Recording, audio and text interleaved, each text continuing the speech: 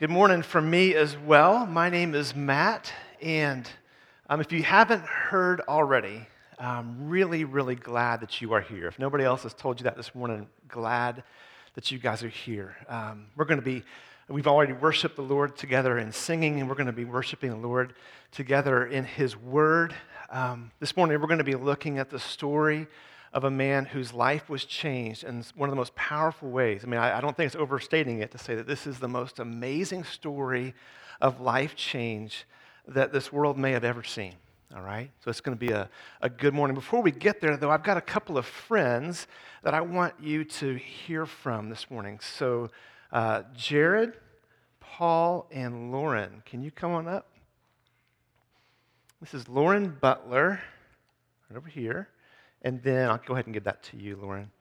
This is Paul and Jared Wells, and I just have a few questions for you, okay? So it happened, right? Yes, it did. Hello? You be sure this is turned on. Yeah, it's turned on. It happened, right? Yes, it did. Okay. Just talk loud. Hello. So it happened, right, Paul? Yes, it sure did. Good. Jared, it happened? Yes, it did. Okay. Lauren, when did it happen? A little over 2 years ago. Paul? For me, it started in elementary school, but it really came together last year. Okay, Jared. Things hit me hard about 6th grade. Not hard. Okay, got it. Okay. Lauren, what was life like when it happened? I was at the lowest point in my life. Paul? For me, it may have seemed like I had things under control, but I didn't. Probably about the same. I felt like I was going the right way, and this kind of was like a surprise. Put me in the right direction. Okay, good. All right. Lauren, in just a word or two, how did it happen? It was a gift I didn't deserve. Sorry, we're trying. It was a gift I didn't deserve in the place I never expected. Good. How did it happen, Paul?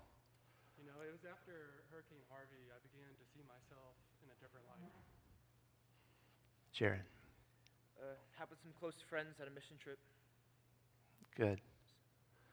But again, Lauren, it did happen. Yes, it did. It sure did, yes. It did. Wonderful. Thank you, guys. Sorry about the mic.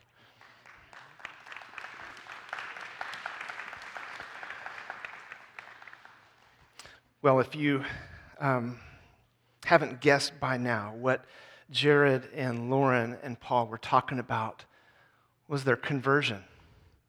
The moment that God interrupted their lives through the gospel. And, you know, it's really fun to hear a bit of that story from them. And I think it'd be awesome to hear from many more people.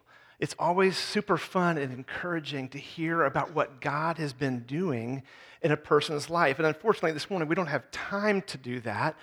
But if we did take time to hear people tell the story of their conversion, let me tell you what we'd hear. The details of their conversion story would be wildly different. Some people were saved when they were really young. Other people, they were saved when they were older, like in their adult years. Some people were saved through very dramatic circumstances. Other people were saved through circumstances that might seem, by comparison, kind of vanilla. But that's just the details.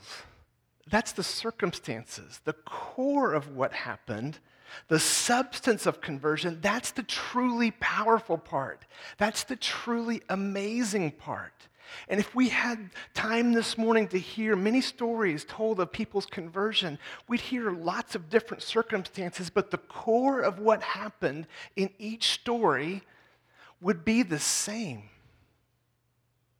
The core of what happened when a person is saved, God works in a man or a woman's heart, and their eyes are open to see God for who He really is, and they see themselves for who they really are, and they realize something. They realize they are in deep trouble, and that they need a Savior.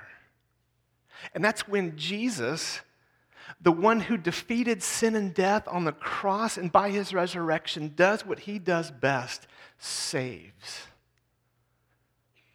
And what that means is this. you and I should never say that the story of our conversion is boring. I've heard people say that before. Oh, my testimony's so boring. It's just not interesting at all. You know what? Can I be honest with you? I think that's an insult to Jesus. Because the details of the story, the circumstances, yeah, by comparison to somebody else's story, those might seem kind of boring, but the core substance of what happened, that Jesus, by his love and his grace, took you who were dead in your sins and made you alive together with him, that's a miracle. And by definition, God does not do boring miracles. This morning, we're going to look at the story of a man named Paul. If you're familiar at all with the Bible, you know who Paul is. Paul, as a missionary, spread the gospel all over the ancient world. As a church planter, God used Paul to plant numerous churches, scores of churches, and raise up many men, many women to serve as leaders. As a writer, Paul wrote much of the New Testament. There's 27 books in the New Testament. Paul wrote 13 of them. And through that, God used Paul to literally shape the intellectual thinking of civilizations.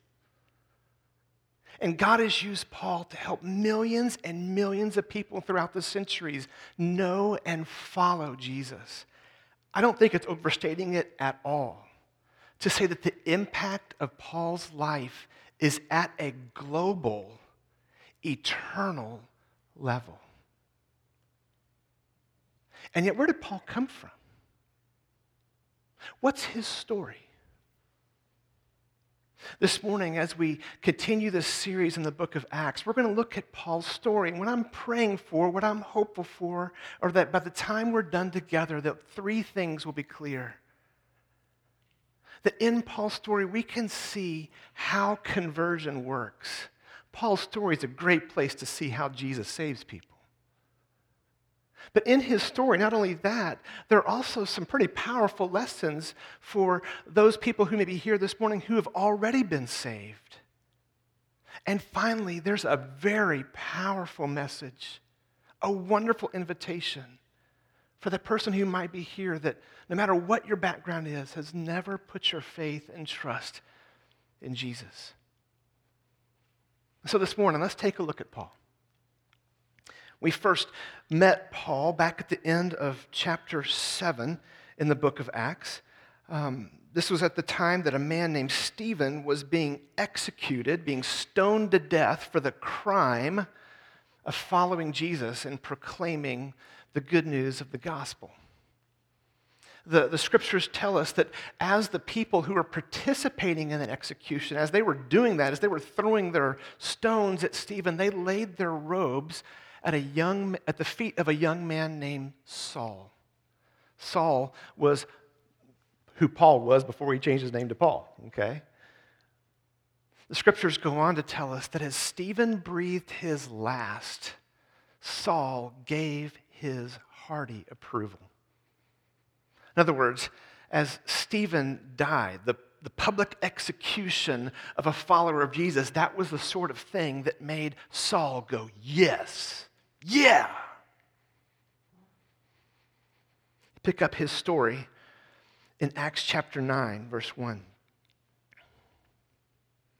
It says, "But Saul, still breathing threats and murder against the disciples of the Lord, went to the high priest and asked him for letters to the synagogues at Damascus, so that if he found any belonging to the way, men or women, he might bring them bound to Jerusalem." I want you to get the picture here. There's no sugarcoating it. Saul hated Jesus. He hated Jesus and he hated those who followed him. To Saul, Jesus was a fraud, an imposter. And the men and women who followed him, they were a bunch of wacky, crazy people. that deserved to be punished, to be thrown into prison, to be incarcerated, to be murdered. Saul hated Jesus. He hated the people who followed him. And as the scripture said, he's breathing out threats and murder against the disciples of the Lord. This isn't some peripheral thing about Paul. This isn't just, some little thing that he kind of feels a little bit. No, this goes right to the core of who Saul was. The scriptures tell us later in the book of Acts that Saul was consumed with a raging hatred against Jesus and his followers. Not only had he cleared out many of the followers of Jesus there in Jerusalem, but now he wants to take his mission of persecution on the road to Damascus. And he wants to clear out more men and women who follow Jesus up there. But look what happens. It says, now as he went on his way, as he approached Damascus, suddenly a light from heaven flashed around him. And falling to the ground, he heard a voice saying to him, Saul, Saul, why are you persecuting me? And he said, who are you, Lord? And he said, I am Jesus, whom you are persecuting. But rise and enter the city, and you will be told what you are to do. The men who were traveling with him stood speechless, hearing the voice but seeing no one. Saul rose from the ground, and although his eyes were opened, he saw nothing. So they led him by the hand and brought him into Damascus. And for 3 days he was without sight, and neither ate nor drank. Maybe I'm just kind of going out on a limb here, but more than likely, none of us have experienced such dramatic circumstances as that. Anybody seen a flashing light from heaven? Anybody been struck blind? Had an audible conversation with Jesus? There's no question that the circumstances of Paul's conversion were dramatic. They were amazing. But remember, those were just the details. The core of what happened, that's what we need to focus on this morning.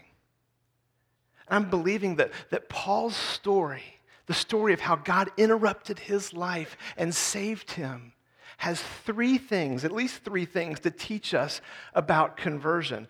Let's be honest.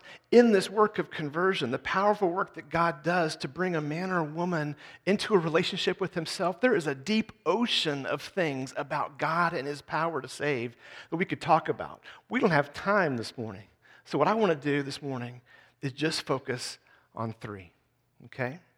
Here's the first one. When a person becomes a Christian, that's the time that the Lord deals directly with you. A person becomes a Christian when the Lord deals directly with you. What that means is this: when a person, at the moment of conversion, when a person becomes a Christian, and a Christian is something that you become, by the way. It's not something you're born into, it's something that you become. A person becomes a Christian when the Lord deals directly with you.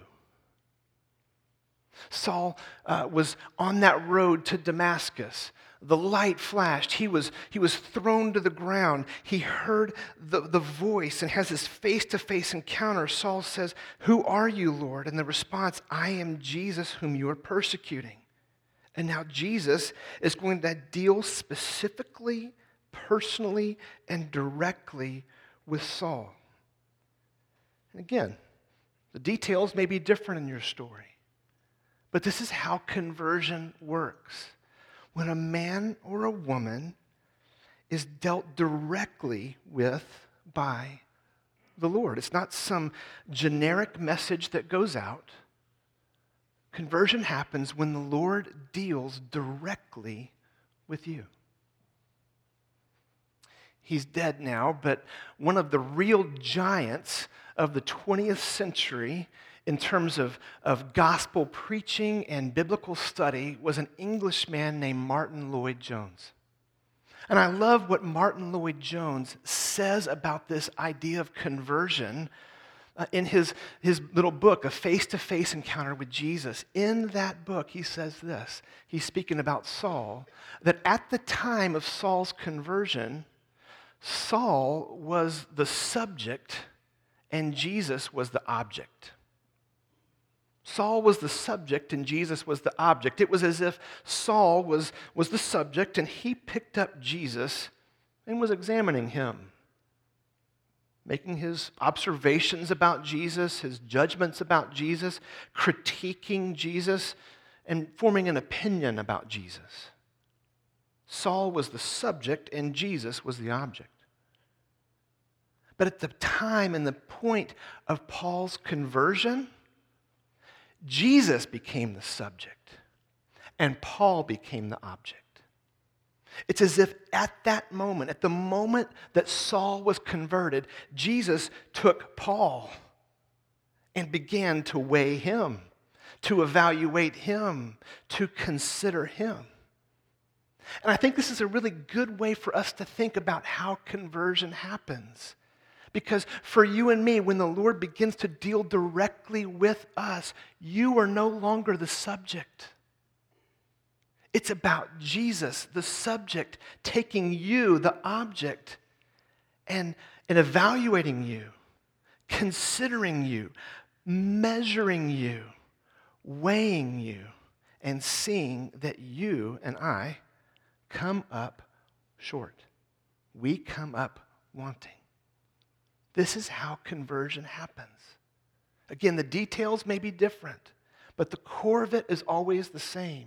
That at the point of conversion, Jesus, the subject, takes you and begins to deal with you. And the second thing that happens at that point of conversion is that your perception, a person's perception of God and their perception of themselves is radically changed.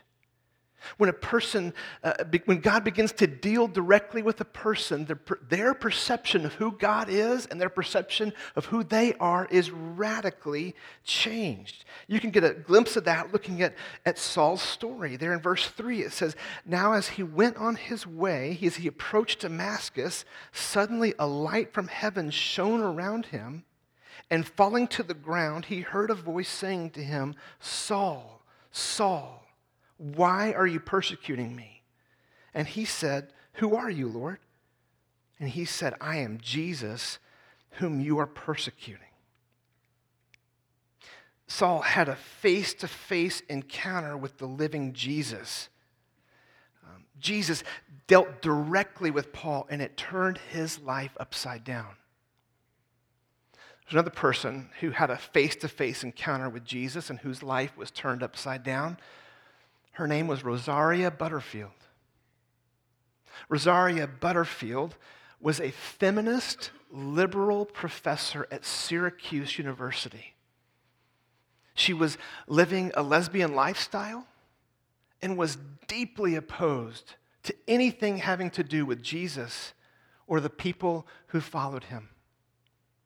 Rosaria Butterfield, as an academic, set out to do a study of the connection between Christianity and those on the so-called religious right.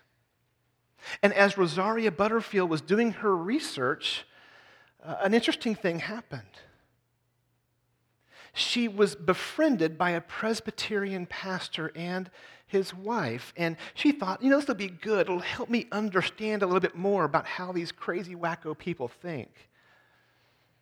But over the course of 2 years, as she read the Bible, as she began to understand who Jesus really is, not who she thought he was, a very shocking thing happened. God began to deal directly with her, and she was saved. She repented of her life of opposition and resistance to God and submitted her life to Jesus in repentance and in faith. And as she wrote about that experience in a book they call The Conversion of an Unlikely Convert, I want you to hear what she said. She said, this word conversion is simply too tame. It's too refined to capture the train wreck I experienced in coming face to face with the living God. It's exactly what happened to the Apostle Paul.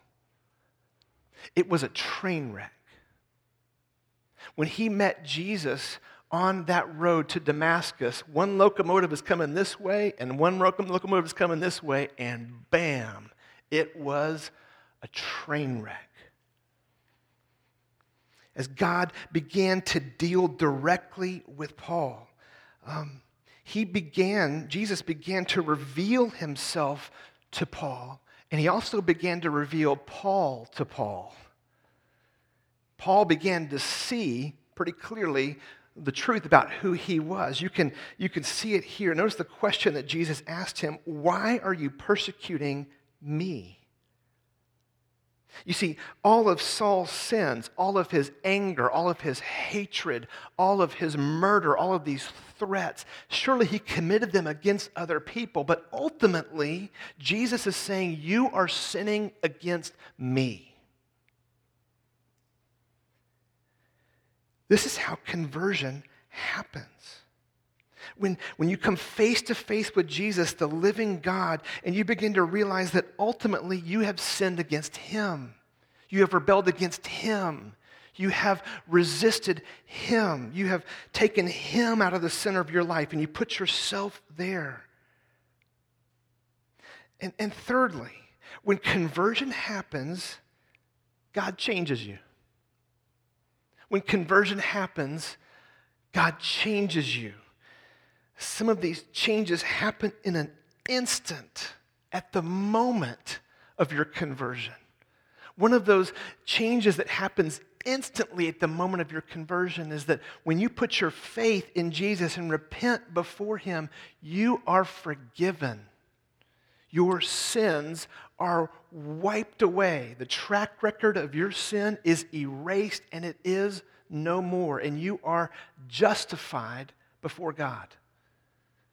That word justification is a big fancy church word, and all it refers to is God's power to forgive sinners like you and me based on the fact that Jesus died for those sins on the cross. He's paid the penalty, and that frees Jesus, or frees God, to justify sinners in his name.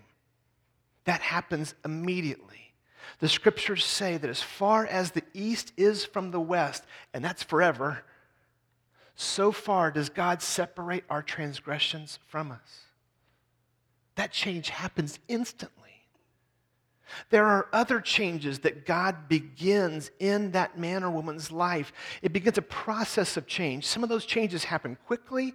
Others of those changes take a lifetime.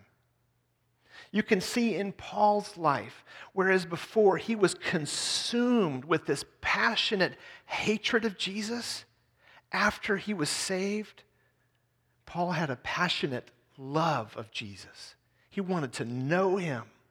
He wanted to learn about him and to live with him. Paul also, before he was saved, had this raging hatred, this passion to just work hard and pursue Christians and put them to death. But after he was saved, Paul took all of that energy, all of those gifts, all of that drive, and he put it to work to bless Christians, to serve them, to make their lives better, to love them. God begins to change you at conversion. And that leads me to this question. Has God dealt with you?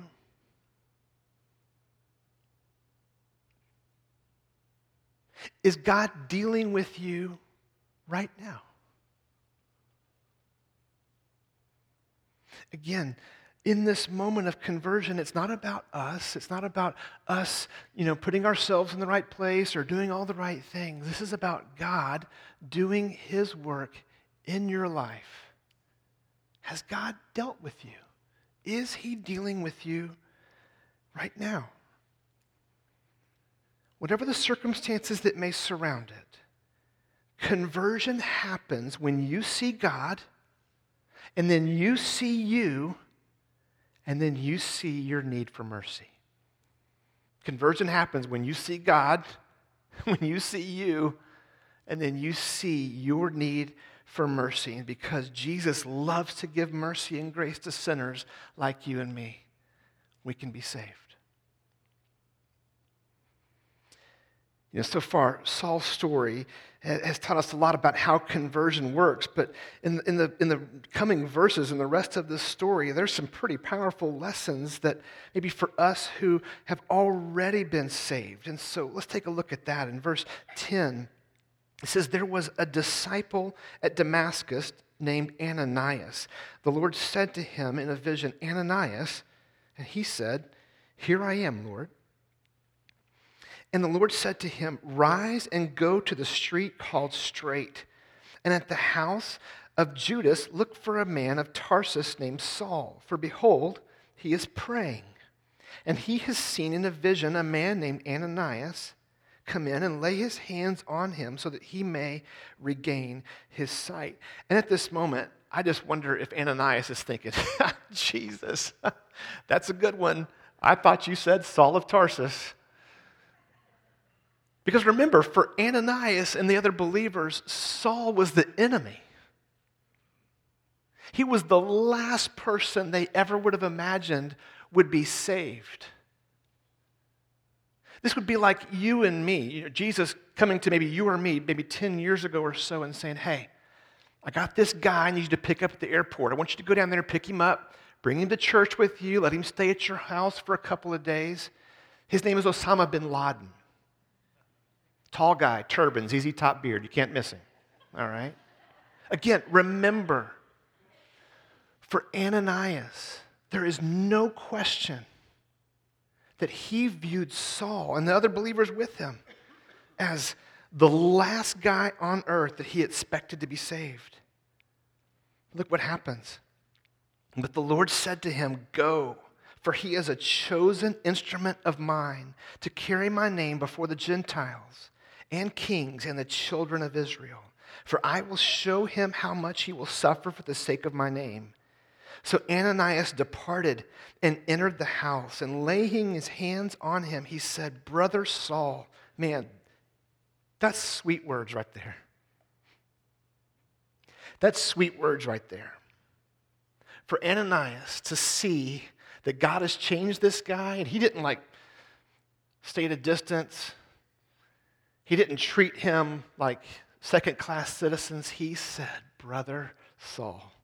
That's the magnitude and the depth of God's ability to change a man or woman's life. May you and I respond to people who come out of a broken lifestyle with that same kind of love. Brother Saul, the Lord Jesus, who appeared to you on the road by which you came, has sent me so that you may regain your sight and be filled with the Holy Spirit. And immediately something like scales fell from his eyes, and he regained his sight. Then he rose and was baptized, and taking food, he was strengthened. For some days he was with the disciples at Damascus. One of the most powerful things that we can see here in Saul's story of conversion is that the most unlikely people can be and are converted. God's mercy and power, it's not limited to good people or the people whose lives were sort of set on course for salvation by being raised in a good family or being raised by going to church. Here's the thing. No amount of sin threatens God's ability to save. There's no amount of sin in a man or woman's life that God goes, whoa, that's a lot of sin. I'm not sure I can handle that one. No amount of sin threatens God's ability to save. And what that means is this. Don't ever give up on somebody thinking, you know what, they're too far gone to be saved. Maybe you've got a friend, a brother or sister, mom or dad, a son or a daughter, and you'd love for them to be saved. You've been thinking about that, been praying about that for a long time, and gosh, I'm losing hope here. This is just, I'm not seeing any movement at all. No change. There's just seems to be so much resistance, so much anger, so much sin. This story teaches us that God can and will, by His grace, convert the most unlikely of people. Don't give up praying for, thinking about, bringing the name of that son or daughter or friend or mother or father before the Lord and asking Him to save them. Sometimes we can begin thinking that our prayers are ineffective and they're doing no good. Sometimes we measure our prayers by the amount of spiritual sensitivity this person is showing, or maybe the openness they're showing, or maybe the interest that they're showing.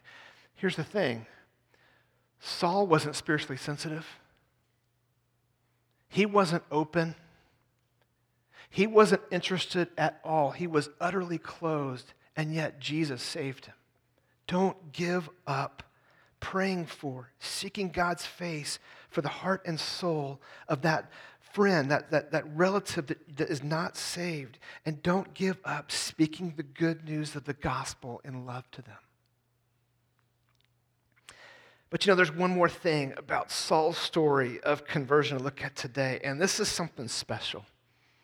This is something unique. If you're here this morning and you've never been saved, if you've never put your faith and trust in Jesus, first of all, I want you to know I'm glad you're here, like really glad. Thank you for being here this morning. But I want you to know that Saul's story, his story of conversion, it's for you. Like, really for you. Later on in Saul's life, actually, after he changed his name from Saul to Paul, Paul wrote a letter to a young man who was going to kind of pick up the baton and take the reins of leadership after Paul died. And in that letter to this young man, Paul is reflecting on his life, and he's kind of unpacking the fact that there's not a whole lot of time left for him to live. And I want you to hear what he says. He says this in the book of 1 Timothy, chapter 1, and verse 12. I thank Him who has given me strength, Christ Jesus our Lord, because He judged me faithful, appointing me to His service. Though formerly I was a blasphemer, persecutor, an insolent opponent. But I received mercy because I had acted ignorantly in unbelief, and the grace of our Lord overflowed for me with the faith and love that are in Christ Jesus. The saying is trustworthy and deserving of full acceptance, that Christ Jesus came into the world to save sinners, of whom I am the foremost. But I received mercy for this reason, that in me, as the foremost, Jesus Christ might display His perfect patience as an example to those who were to believe in Him for eternal life.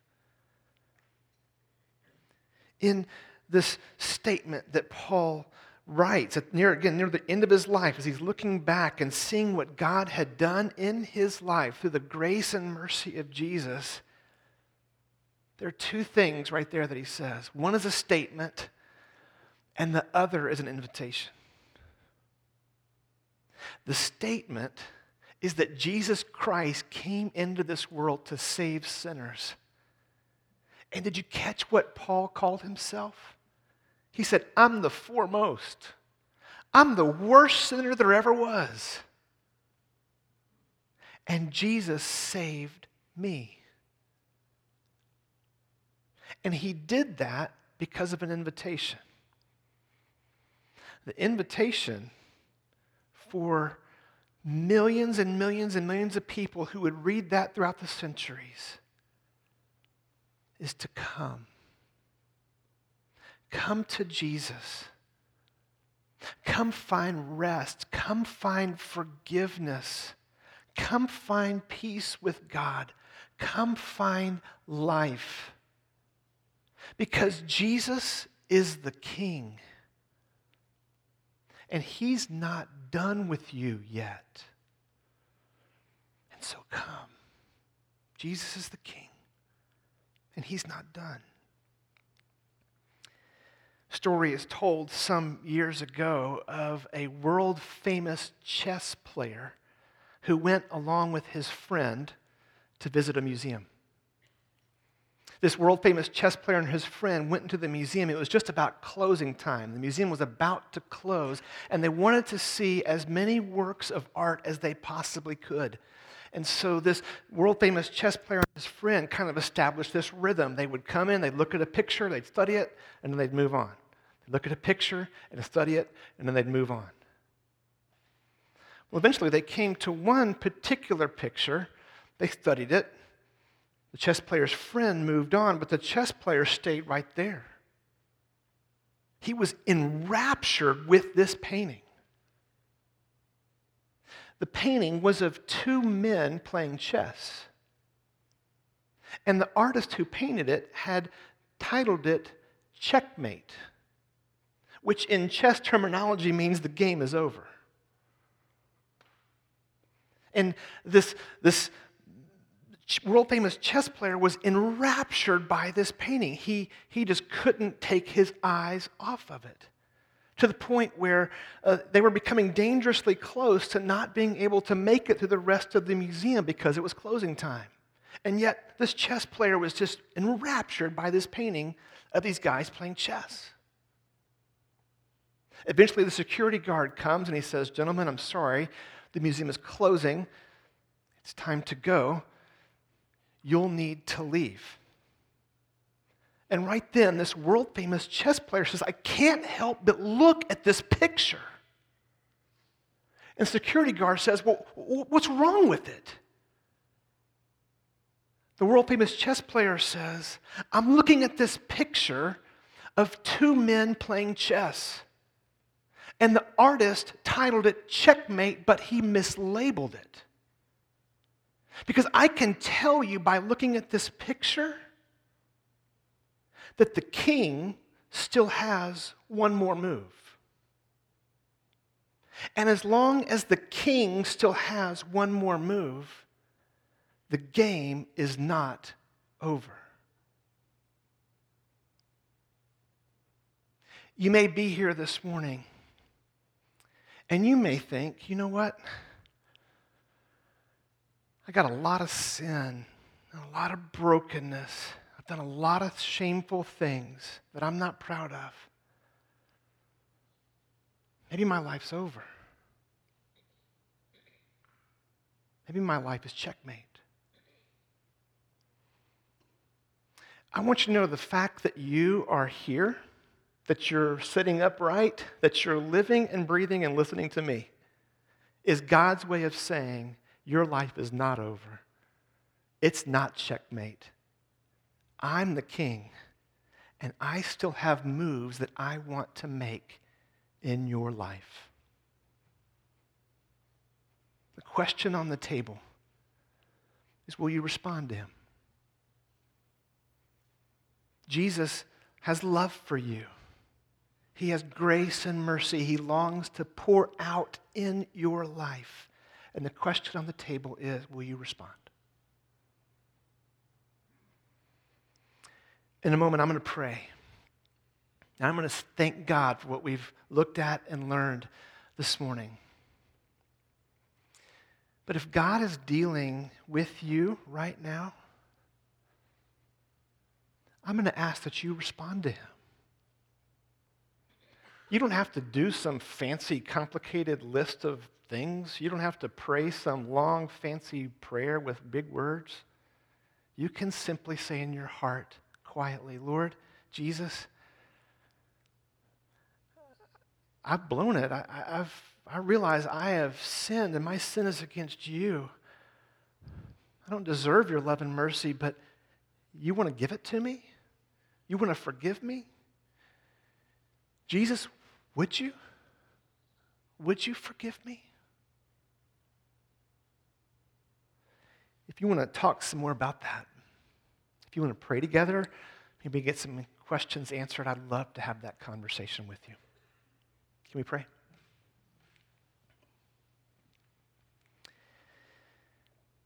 Jesus, we thank you so much for your power to save. In Paul's life, you demonstrated that power as an unbelievable, lasting example for all eternity, that there's no amount of sin that threatens your love or your ability to save. I pray, Jesus, for that man or woman who may be here who's never put their faith and trust in you, that in you they would find overflowing grace, forgiveness of sins, and new life. And Jesus, for those of us who may have already responded to you in faith, may we have a love and a passion and a desire for the men and women in our lives who don't already know you. May we go to them and say, look, I got to tell you about Jesus. I got to tell you about him. Jesus, thank you for being a Savior. Thank you for your grace and mercy. Your love is amazing. We love you. Thank you for loving us first. It's in your beautiful name we pray. Amen. Hey guys, thank you so much. You all are very, very loved. And again, if there's anything that we can do to serve you, to help you, let us know.